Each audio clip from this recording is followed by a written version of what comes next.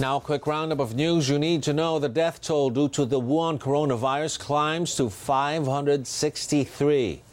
Skilled and semi-skilled Filipino workers can again seek employment in Kuwait after the Philippine government partially lifts its deployment ban.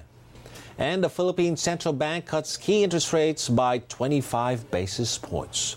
Those are the stories making headlines. You can also go to news.abs-cbn.com/ANC for more details on the day's biggest stories.